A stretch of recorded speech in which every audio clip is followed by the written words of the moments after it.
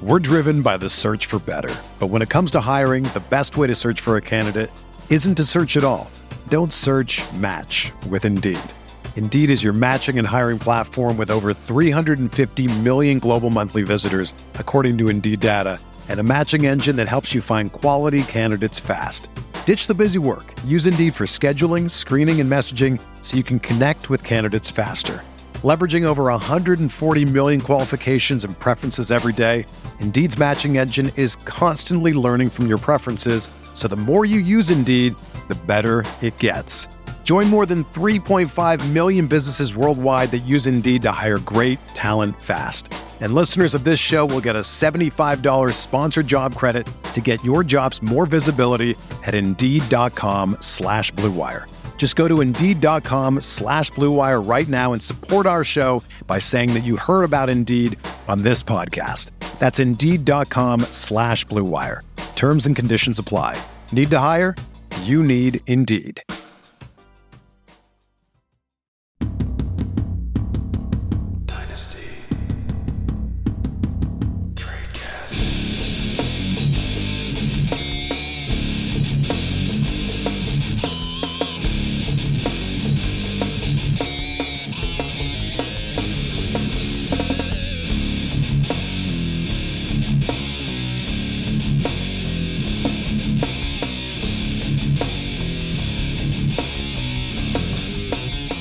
Hello, everybody, and welcome to another edition of Dynasty Recast on RotoViz Radio, brought to you by the Blue Wire Network and our friends over at Underdog Fantasy, your home for best ball, pick'em, and more.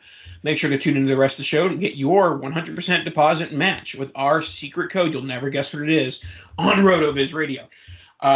Week 5 in the books. Week 5 is in the books. Dan Sainio. Dan Sainio is my partner in crime, and he is joining me this afternoon as we record. Dan, how are you? I'm good. It's actually the morning still. Not sure if you're aware of that. Not if you had the morning I had, Dan. Well, yeah, me finding out all my kids are going to the doctor and not school was a fun transition. But yeah, we're here.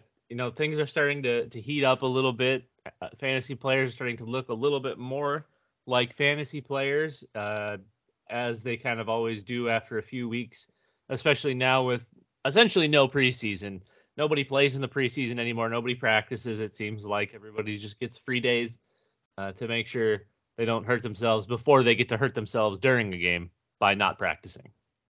Yes, injuries are abound. Backups are in play. Backups to backups are in play. Something called a Skylar Thompson is playing football. Something called a Bailey Zappi is taking Mac Jones's job. Maybe I should put that on the ticker. Maybe I will as I'm talking about it right now. But we are going to start off with the bane of the fantasy industry now, the thing that is ruining fantasy football in all shapes, sorts, and sizes. It's Taysom Hill, boys and girls. Taysom Hill was a problem because Taysom Hill shouldn't have been a quarterback. Like, Taysom Hill does deserve to be a fantasy asset, a player that you can play in your fantasy lineup. Granted, he's not a quarterback, so he shouldn't be a quarterback or played within the quarterback sphere.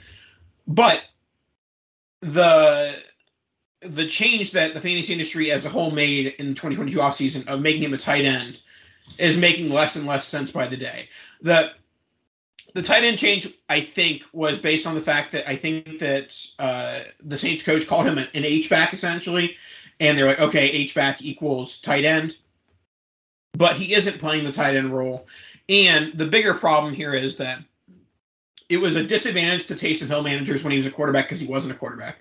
And now it is way too big of an advantage for Taysom Hill managers to have Taysom Hill in the tight end spot because he's not a tight end, and tight ends score the least out of quarterbacks, wide receivers, running backs, and tight ends. So what are your thoughts? I know that most of us play on the My Fantasy League platform, and they do not do position changes in season. Therefore, we're kind of out of luck with what's going on with Taysom Hill at the tight end position. But I guess let's weigh on do we think he becomes a running back, go from H-back tight end to H-back running back in 2023 in most platforms? Do you think that ESPN, Yahoo, et cetera, is going to move him to running back now? What is the fantasy position for Taysom Hill other than removing him entirely from your league? Well, considering he has as many pass attempts as he does targets and the same number of catches as he does completions, Yeah, I mean, he sounds like a tight end to me, to be honest. No, he's an H back, but he's a running back because he only carries the football at this point. However, he's taking essentially every snap in Wildcat, so giving him the option to throw if he chooses so. I think he splits out wide on some extremely low percentage of his snaps, and he's only playing 30% of the game max. I think this week was the most he's played, and he played 20 snaps. So the thing is, when Taysom's on the field, he's getting the ball essentially. I mean, he had 23 snaps this week, and he had 9 carries and 1 pass attempt, totaling 4 touchdowns and 140 yards.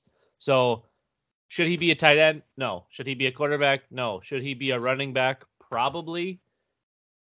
But my easier solution, Nathan, and this goes back a little ways, back to, vulturing prime Alvin Kamara touchdowns. Let's just get rid of him. Let's take him completely out of the fantasy realm. He doesn't get to be drafted. He doesn't get to be on teams. We make an example out of him, and we chalk a big W up for the fantasy community. Okay. And so before we close the book on Taysom, he's not exactly a player that has trade value. You mentioned the limited snaps.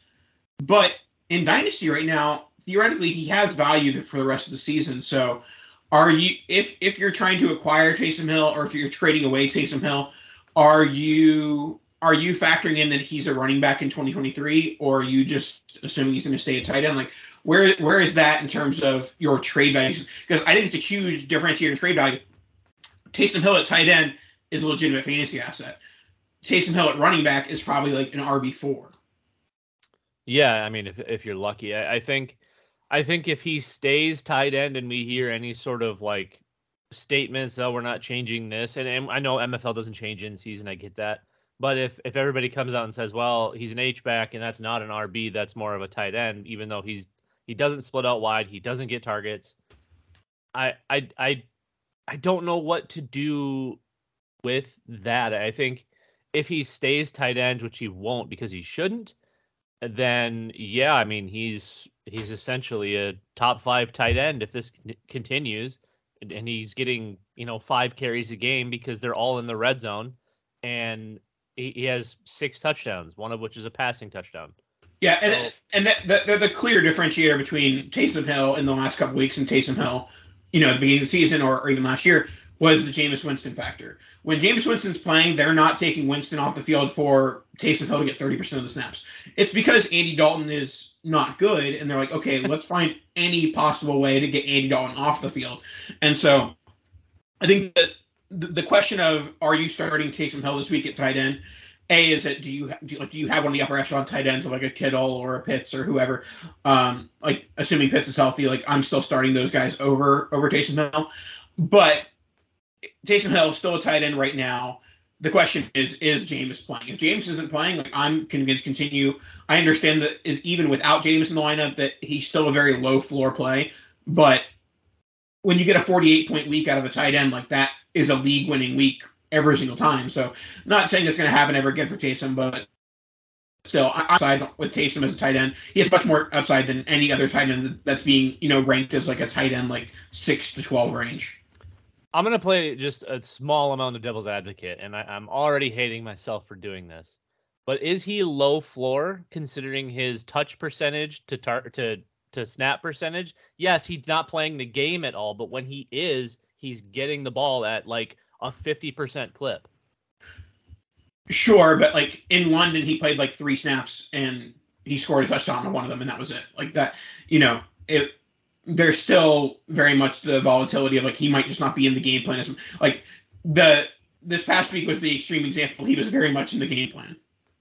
Right. My point is that yes, he's barely playing, but he's getting all of his volume in the red zone or drawn up plays specifically for him to do something like throw a 20-yard touchdown pass like he did against Seattle. And again, they're not going to be playing Seattle every single week, but even though they did play Minnesota, he had 5 carries for 20 yards and a touchdown. Like that's not That's horrible for a running back. Well, not horrible, but it's bad for a running back. That's great for a tight end. We'll take those eight points every day of the week. Yeah. All right, let's move on to the Jets, specifically their rookie running back who was drafted round 2, pick 4. Breece Hall. Breece Hall has actually been a much higher floor player than I anticipated this year, especially with Breece. Breece Hall's been splitting the load a little bit with Michael Carter, more so than you would like from a guy you drafted Breece Hall at 101, 102 range. But even despite splitting the work with Michael Carter, what he hasn't been splitting as much has been the receiving down work out of the backfield. And his catch marks over the first few weeks are 6-1, 6-2-2, and one of those twos includes a 100-yard and 2-touchdown, or 100-yard on 2-target game. So he's scored at least 10 PPR points in each of the first 5 games, capped off by a 18 carry for 97 and a touch, 2 catches for 100, 27.7 PPR points for Breece Hall. Obviously, the 27 points is going to be around the ceiling, and it's not going to be something that happens with regularity. But I think that the floor has been highly encouraging, and the fact that he's been so highly involved in the passing game shows that, Breece Hall has the ability to maybe not get to like Christian McCaffrey territory, but to get to RB6, RB7 type, redraft, RB6, RB7 type dynasty value.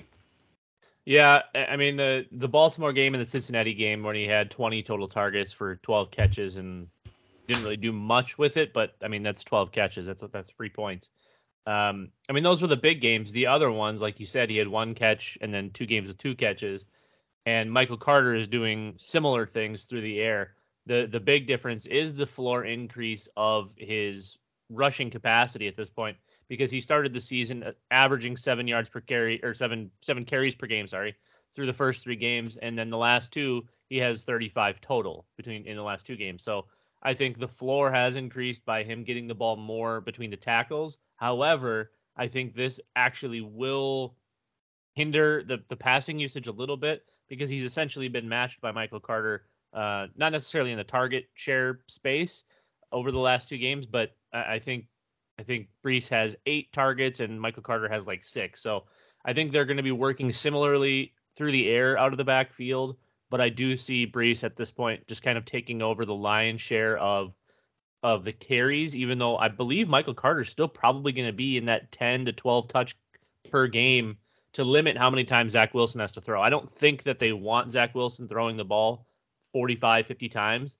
I think they want Zach Wilson throwing the ball 30 times and taking advantage of these running backs that they've spent a decent amount of draft capital on now at this point. They want to get them the ball. They want to take a little bit of the load off of Zach Wilson's shoulders until he's, fully back, fully good. And he starts to make that progress where they do have faith in him throwing the ball 40 plus times. So, I'm still a little bit, I'm a little bit off on these guys just because I don't think there's a ton of value, but Breece certainly has shown that he's capable and his value is going to be there. Michael Carter, who I thought would dominate the first half of the season in touches, started with a bang, and now obviously Breece, with the pure talent advantage, has taken the backfield. So that's an interesting one. I think the floor being heightened is essential, especially when you're talking about these young running backs. But he's going to fit right into the mid to high end RB1s pretty soon, as from a production standpoint. Like you said, I don't think he's going to be in the Christian McCaffrey territory, but he definitely can be up there, maybe mid to low end RB1 finish for this season if things continue on this path. And I mean, that's only going to increase his dynasty value. He'll probably be dynasty RB1 by the end of the season. Yeah, I mean, I think that the primary concern with Hall's short-term value is going to be what's going to happen when a better quarterback starts out-dueling Zach Wilson. Like, the quarterbacks they have faced in recent weeks have been, Kenny Pickett and Skylar Thompson, and, Joe Burrow who hasn't played as well. So, what's going to happen if Aaron Rodgers has a good game? Russell Wilson never having a good game ever again. Josh Allen in week 9. Josh Allen week 9, that's not going to be a good game for Breece Hall. He's not going to get as many touches. Maybe he gets some receiving work, but you can't project that higher floor from the rushing game in a game where they're going to be 10-point underdogs. All right, let's move on to our next one. Dyami Brown. Just in time, I did cut him in a shallow best ball. Oh no! In a shallow best ball dynasty league, I did cut him last week. So that was good. He has been a favorite of mine. As a college prospect, didn't really do much in his rookie season, and was doing exactly nothing up until week 5 of 2022. Jahan Dotson was out in week 5, so how much of the Dyami Brown, ascension is Dotson being out? How much of it is that, maybe, things are just finally connecting for him? Well, yeah, I mean, he missed the first 3 games, or the first 2 games, and played like a snap in week 3. I don't think he was fully healthy, but now week 4, he gets 4 targets. Week 5, he gets 4 targets. They looked a little bit different on paper. Same number of targets. One went 1 for 6 yards. The other went 2 for 105 and 2. To me, I think it's just a boomer bust play on Dyami. I still think Dotson is going to take precedent there. Obviously, Terry McLaurin is going to be their wide receiver 1. And I think they continue to use Curtis Samuel as kind of that underneath, out of the backfield guy. Cutting him wasn't the move, but it's frustrating. He gets there, especially when he's essentially non-existent for the first month of the season and not really any sign of good things to come, and everybody else on the team producing. I think he essentially took Dotson's touchdown upside, as Dotson had been the one scoring all of the touchdowns previously, and then now we have Dyami stepping in and getting those looks. So not playing a ton of snaps, similarly to Taysom Hill, but it seems like when he's on the field, he's getting good looks. He's really only going to be out there in 3 or 4 wide receiver sets, which is most of the time in the NFL now. Mostly 4 wide receiver sets once Dotson is playing. So to me, it's a really, really almost non-existent floor to a somewhat capped ceiling and more of a best ball asset. I'm probably treating him more like a poor man. Yes, he'd be a very nice player to have on a shallow best ball dynasty team. That would be a really good idea to have Dyami Brown on that team. So I'm gonna spend all my fab on that. Yeah, tell me about it. Dan and listeners, did you see Ron Rivera throw Carson Wentz under the bus, the mountain, anything that you can possibly have under him or over him? Carson Wentz thrown under the bus with the question was asked, what's the difference between you and the other NFC East teams? And he said, quarterback. Well, to be fair to Ron, I've been throwing Carson Wentz under the bus for years. So, someone had to say it. He sucks. He's randomly has big passing games when they're trailing or doing whatever they're doing, but he's not a true NFL starter. He never was. He never has been. He never was. He needs elite surroundings in order to do anything. He's got really great weapons right now. He's just bad. Well, he may be bad, Carson Wentz. It's not bad. Getting involved with our friends over at Underdog Fantasy, and we're here to tell you all about it with pick'ems and best ball, weekly tournaments, all those fun different things. And you can get involved with promo code ROTOVIZ, ROTOVIZ. Tell them about it, Dan. That's right. Obviously, we are in week 5, going into week 6 here, and so we don't have any of the season-long best ball stuff left. But like Nathan said, there's weekly pick'ems. You've got the over/under stuff in those pick'ems. There's still the 3-6, the multiplayer weekly drafts, which are an absolute blast to play. So there's so many options, multi-sport, anything you want to do, man. They've got it, and it's so fun. It's so easy.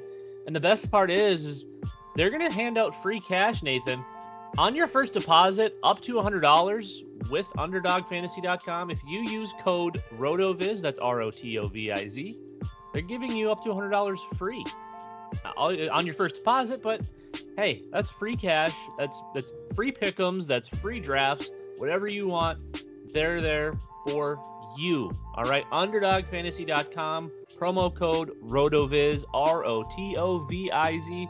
Underdog, we love you. We're driven by the search for better. But when it comes to hiring, the best way to search for a candidate isn't to search at all. Don't search, match with Indeed. Indeed is your matching and hiring platform with over 350 million global monthly visitors, according to Indeed data, and a matching engine that helps you find quality candidates fast. Ditch the busy work. Use Indeed for scheduling, screening, and messaging so you can connect with candidates faster. Leveraging over 140 million qualifications and preferences every day, Indeed's matching engine is constantly learning from your preferences, so the more you use Indeed, the better it gets. Join more than 3.5 million businesses worldwide that use Indeed to hire great talent fast. And listeners of this show will get a $75 sponsored job credit to get your jobs more visibility at Indeed.com/Blue Wire. Just go to Indeed.com/Blue Wire right now and support our show by saying that you heard about Indeed on this podcast. That's Indeed.com/Blue Wire. Terms and conditions apply. Need to hire? You need Indeed. All right, now it's time to get into some Seattle Seahawks news. Geno Smith, they did lose to the New Orleans Saints due to the Taysom Hill, avalanche. But Geno Smith has looked like a competent NFL quarterback through the first 5 weeks. And that combined with the Seahawks maybe projected to probably win more games than we were expecting at this rate, the question becoming, is it Geno Smith long-term season for the Seattle Seahawks? Well, if it's going to depend on what they're doing team-wise. If they continue to win 2 out of 3 games, they're not going to be in the running for a good quarterback in the draft. And unless. Yeah.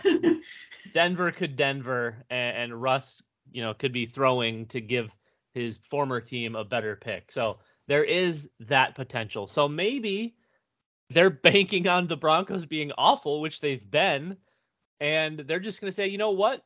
We're going to throw everything we got at the league this year. We're going to try to sneak into the playoffs somehow. The NFC is garbage, so they can do it. But long term, I think has to be defined. I would say of no more than 2 total years, and that's if the wheels don't fall off. We've never seen this Geno Smith before. Yes, the New York Jets back in the day were absolutely atrocious when he was playing for them, but you also don't throw 12 touchdowns and 21 interceptions in a season and be like, oh, that guy's going to be good, I think. He's just never been that guy, but he's that guy this year. Geno is that guy. So I'm curious to see how this continues to play out. He's looked like a top 10 quarterback this season, kind of how Jared Goff was looking for a little bit until the wheels all fell off this week. But I think Geno definitely has kind of resurrected his career in at the very least. And I think that we'll see him for probably all of next year, again, unless Denver gets into one of those really early spots. But maybe they take more of a project than a proven and let that quarterback sit, because if they know that Geno is this Geno, they have to feel comfortable about it. Yeah, I'm with you that likely how much Geno gets of a leash here has more to do with the placement of the Seahawks and Broncos draft picks, and that if they end up picking top 5 and have access to Bryce Young or C.J. Stroud, whatever, even if Geno Smith has like a Dan Marino-esque season, that might be a little much. He's on pace for it. Even if Geno Smith has a ridiculous season, if they have access to one of the top 2 quarterbacks, they're likely going to end up picking one of them. But if the Broncos and Seahawks end up picking in like the 10 to 15 range, which I think is probably the more likely scenario at this stage, then if that's where their picks are, I wouldn't be surprised for them to say, all right, let's churn out one more Geno season and then we can address it in 2024. So yeah, I think that, in a super flex league, if you can get Geno for something around the free range, a 3rd round pick or a couple thirds, I wouldn't mind investing if you really need a quarterback. The other story coming out of Seattle is fractured fibula for Rashad Penny. Rashad Penny's season is over.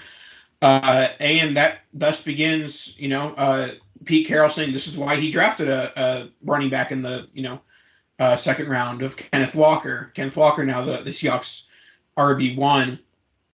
Now, let's not discuss all the people who are saying pick up Kenneth Walker in redraft. Like that's actually even yes, in 18 leagues, Kenneth Walker is available in redraft. Outside of that, Kenneth Walker was never available. He was, in this exact situation where it's like he's behind a guy who has a number of injuries, and he's one of the few RB2s where it's like when the RB1 gets hurt, he's going to get a full RB1 workload, and that's Kenneth Walker. So I was never the biggest Kenneth Walker fan, but I'm all aboard. He's going to get plenty of touches, plenty of targets, plenty of carries now at this point, especially in this like explosive Seahawks offense. Well, yeah, and historically speaking, the Seahawks running back, whoever it's been, whether it's Chris Carson or even Penny when he's healthy, going all the way back to the Shaun Alexander days, Nathan, there's always production here, and with the draft capital, he's a solid prospect. I don't want to say he's a great prospect, but he was a solid prospect. And I think Kenneth Walker can climb his way up. I don't think he's going to be in the RB1 territory as far as dynasty goes. But, that's not really a shot at him, to be honest. I think it's more of just the perception of RB. If some of these second contract guys continue to not produce, even though most of them had a great week 5, I think there's a real chance that Walker leapfrogs all of them and gets into that, that top 10 to 12 range. But we need to see it more consistently. We need to see him stay on the field, much like we needed to see Rashad Penny stay on the field, because yes, injuries are random until they aren't. Until they aren't random anymore, we have to assume that they're random. Rashad Penny is not random. That man is made out of like a Fabergé egg or something. So, I'm excited for Kenneth Walker. I actually preferred him in the pre-draft process to Breece Hall, which was a mildly spicy take, I think, for a lot of people. But I feel like what he does fits Seattle more than probably Rashad. Rashad Penny to me is still a great between the tackles runner, one of the best. I think what Kenneth Walker can provide is a little bit more in the passing game and a not real far fall off between the tackles. So to me, this is going to be good to see, and hopefully he helps Seattle and Seattle helps him. Geno continues to play that way, and we see the production out of him. So I think we right now put him kind of in the mid RB2 area. If you want to buy, you'll probably have to buy as a high RB2 price. But maybe we wait. Do you buy early until that price gets too high, Nathan? What do we feel like as far as the price eval goes? Yeah, my general take, I know I joked about this explosive Seahawks offense. Now is not the time when the Seahawks offense is an all-time high. Kenneth Walker is the RB1. I think that when we get into week 8, week 9, week 10, Geno Smith has slowed down back to, what Geno Smith is. The Seahawks offense is scoring, 18 points a game instead of 40. Then that might be the time to invest in Kenneth Walker. Right now, it seems like explosive young RB going into RB1 into an explosive offense. All of these things are making it so the price is going to be too expensive to stomach at this point. So I'm not buying Kenneth Walker today, but I think there might be a buying window later in the season. But I'm also very aware that window may never occur, which I'm fine missing out on. Okay, before we go to the next spot, just very quickly, Tyler Lockett. Geno Smith has also resurrected Tyler Lockett, it seems. Are we on contenders or just in general buying Tyler Lockett, or do we think his price has caught up? I'd give a second for him if I'm contending. Like, I wouldn't give an early second, but I wouldn't have an early second if I was contending. Yada.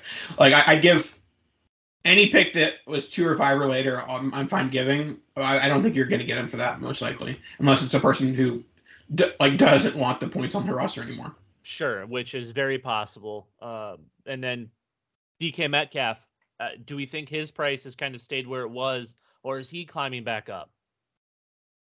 See, I actually think more to the problem with Geno winning them football games is that part of my pricing for DK Metcalf in 2022 was the assumption that in 2023 he'd have a new quarterback and hopefully a new good young quarterback.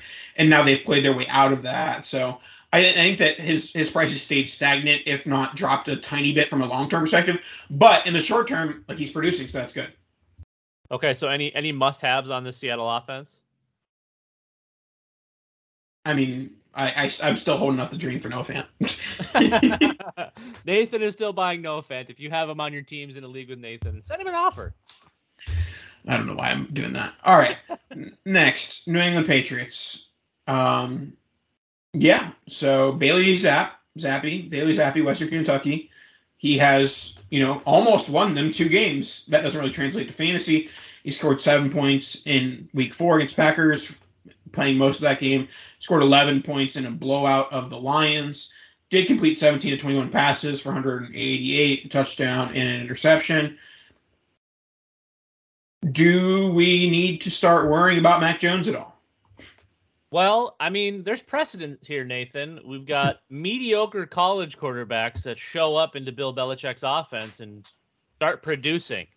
I don't know where that would have come from previously outside of Mac Jones or whoever the guy was there that was before New England or before Mac Jones. No, I don't think Bailey Zapp is going to be taking Mac Jones' spot anytime soon. You don't just give up on Mac Jones because he gets hurt. However, this could become a Jimmy Garoppolo situation, though, depending on how long Mac misses or if he misses more time. And Bailey Zapp keeps playing, and if he's throwing it 20 to 30 times a game and completing 80% of his passes or even 70% of his passes, they're going to make him look good with that dumpster fire of an offensive roster, and they could work their way into more free value out of a quarterback that they have no use for. And I will say, if you can get a second round pick for Bailey Zappi, smash, except, yes. Dan is making it rain. And we talked about the Patriots running backs last week. We talked about Stevenson and Harris, talking about how tempering expectations, but also still playing them in all your lineups. And now Damian Harris is projected to miss a couple of games with an injury, which means that Ramondre Stevenson, granted, he has the body for it. And Ramondre Stevenson is going to be a bell cow for a team that has Bailey Zappi at quarterback. So Stevenson's going to get 20-plus carries over the next 2 games. My general consensus here is that when Stevenson gets a couple games with 20 carries, 98 yards, a couple touchdowns, that's when I'm going to start selling and say, hey, this isn't going to last, past when Damian Harris comes back. That's possible. It's also possible that the Buffalo Bills say, hey, we'll take him when he's back, because they tried to trade for Christian McCaffrey. That price might be a little too high. I feel like the price on Damian Harris might be decent. This could be, Nathan, the point, and I hate it because I'm a Damian Harris guy. This could be the point now where Ramondre has the opportunity to fully take over, and he doesn't look back. And there's not really precedent for that in New England. They always have multiple running backs going. But I think the way that Stevenson looked this week, yes, it was Detroit. I understand that. But he looked dominant, and I think if he continued to even play 80% of that throughout the rest of the season, and he's got a lot of powder puffs coming up here as well. So I think we'll see a lot of production in the short window that Harris is gone. And when Harris comes back, we'll see what that work share looks like. I think it'll kind of go back to a pretty decent split down the middle, or one guy taking over a game, another guy taking over a different game. It seems to be going more down that path, but it'll be tough for Harris, I think, to get back in and take a bunch of looks. I think if Stevenson is producing and playing well, they don't really have a reason outside of spelling him to give Harris a ton of looks. Yeah, I think that it's my still projection is that it's a split backfield. I don't know about trading him to the Bills. That's the thing. But I think that the opportunity to sell is definitely going to be there with Stevenson, with him getting the bulk of the carries while Harris is out. Any interest in Pierre Strong while Harris is out? I was just about to say, who's ready for a Pierre Strong 20-carry game next week? I mean, not really outside of like a stash. If he's free somewhere, which he probably isn't or shouldn't be in any deep rosters and in shallower leagues, he's probably just sitting there available. I think you grab him up just in case he does have a big game, and you can flip him for value. If Harris is around, he's going to be on, making plays on the team. He's not going to be losing touches to Pierre Strong, but there's an opportunity here for Pierre Strong to become an RB2 for a short window and see what that looks like, how he looks with a real workload. And I mean, it was essentially drafted with the same pick that Ramondre Stevenson was drafted with. So who's to say he couldn't do it? All right, let's finish off with the Arizona Cardinals. They have been a bit of an enigma. They got some good, got some bad, but let's talk about their passing offense, as DeAndre Hopkins is one game away from returning to the Arizona Cardinals offense after his 6-game suspension. Marquise Hollywood Brown, he was kind of called that like low floor, high ceiling play in Baltimore. Well, in Arizona, he's had targets 6, 11, 17, 11, 10, catches 4, 6, 14, 6, and 8. High floor, high ceiling. He's had, above, 60 yards in all but one game. He's got 140 in this big game. So I'm a huge Hollywood Brown fan. I'm not deterred by the return of DeAndre Hopkins. I think if anything, you'll see a little bit more or a little bit less safety support, double covering Marquise Hollywood Brown with the return of DeAndre Hopkins. Are you worried about any decrease in targets? I'm sure there will be a decrease in targets, but how much does it matter for Hollywood Brown and his fantasy value? Well, it's going to be more on how efficient Kyler Murray can be, because he's been mediocre. I guess the offense as a whole has just kind of been bleh, which is really, really sophisticated term.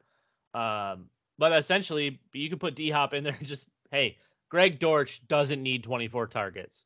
Hey, AJ Green's 76 years old. He doesn't need 20 targets. James Conner's out now. Benjamin stepping in. We'll kind of see what that looks like moving forward. But I think D-Hop, I think there's enough just kind of essentially unused targets going for players that don't matter that he'll be able to essentially step into the offense, and why not gather 6, 7, 8 targets per game, and Marquise Hollywood Brown can stay kind of in that same realm. He's averaging 11 per game right now. We might see that dip down to 9 or 10, which isn't a huge difference as long as he continues to make his plays. But we do need Kyler to be more efficient, and the offense as a whole to be more efficient. And I think DeAndre Hopkins, the one-man show himself, will help make the offense more efficient. I think he can start working more in that underneath that intermediate and allowing Hollywood to kind of take the top off of the defense, if you will.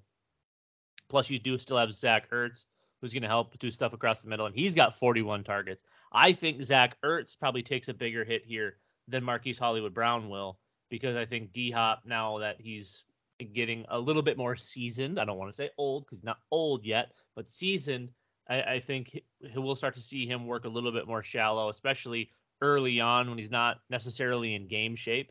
I think it's good, obviously great for the offense to get a player like that back, but I think it helps round this offense out better. It'll help Kyler. It'll make everything more well-rounded. Yeah, I agree. I think that, general consensus is that Hopkins will kind of be the RB2, the wide receiver 2 there, and that Brown has secured his way into being the wide receiver 1, and he's obviously going to get them more valuable targets with those deep targets, and Hopkins is going to get more of the third down work and things like that. But yeah, we'll see, because, Hopkins didn't have the best 2021 season, and so we'll see how he's able to rebound and get football healthy in week 7, week 8. But yeah, I think that the general consensus is that good for Kyler, slight bump down for Hollywood, and obviously, gangbusters for Hopkins. Do we think Eno Benjamin has a more substantial role moving forward now, or are these just going to be kind of one-off weeks? Is he just going to be kind of that backup running back that is only playing 20%? It depends on the severity of the Conner injury. If Conner's going to miss a few weeks, I think that Darrell Williams is more likely to be the RB2, okay? But when Conner's out, I think that Benjamin's more likely to be the RB1. I don't know if that makes any sense. Yeah. But I think that in games where there is no Connor, I think we see more Benjamin. But I think that in games where Connor's still there, I think they're going to use a lot of Darrell Williams as that spellback. So for reference here, Eno has 30 carries on the season, Darrell Williams 16, which would make sense because Connor has been playing. But the targets are the big difference here for me. Eno Benjamin has 17 targets. Darrell Williams has 5. I was hoping for big Darrell Williams things coming to this offense, especially considering what he was able to do in KC and how he looked when he had to be the lead back, when he was able to just be a pass catcher. I think this backfield somewhat quickly might belong to Eno Benjamin, not necessarily because he's better. They just seem to want to use him more. James Conner has 19 targets. Eno Benjamin has those 17. So they're working somewhat similarly, not necessarily like a 50-50 split, but Eno is not far behind in carries or targets. So that I think is something we probably need to keep an eye on, and maybe even looking at buying someone like Eno Benjamin for pennies while we can. Yes, his price is going to have gone up because of the Connor news, but I still think that the RB1 in this situation, especially at 23 years old, if that is the pattern for, or the path for Eno Benjamin, that could pay massive dividends if you can get in now. I'm not saying, spend the farm, but, snoop around, see if he's available. There's an outside chance he's on your waiver wire. He's definitely more on your waiver wire than Kenneth Walker ever would have been. But also, he's probably just sitting on someone's bench, and they didn't even know they had him. Yeah, for sure. All right, that should wrap us up for today. Any last words, Dan? Make sure you go to UnderdogFantasy.com, type in RotoViz as your promo code, get some free money with your first deposit, and let's look forward to Week 6. That should do it. Kado!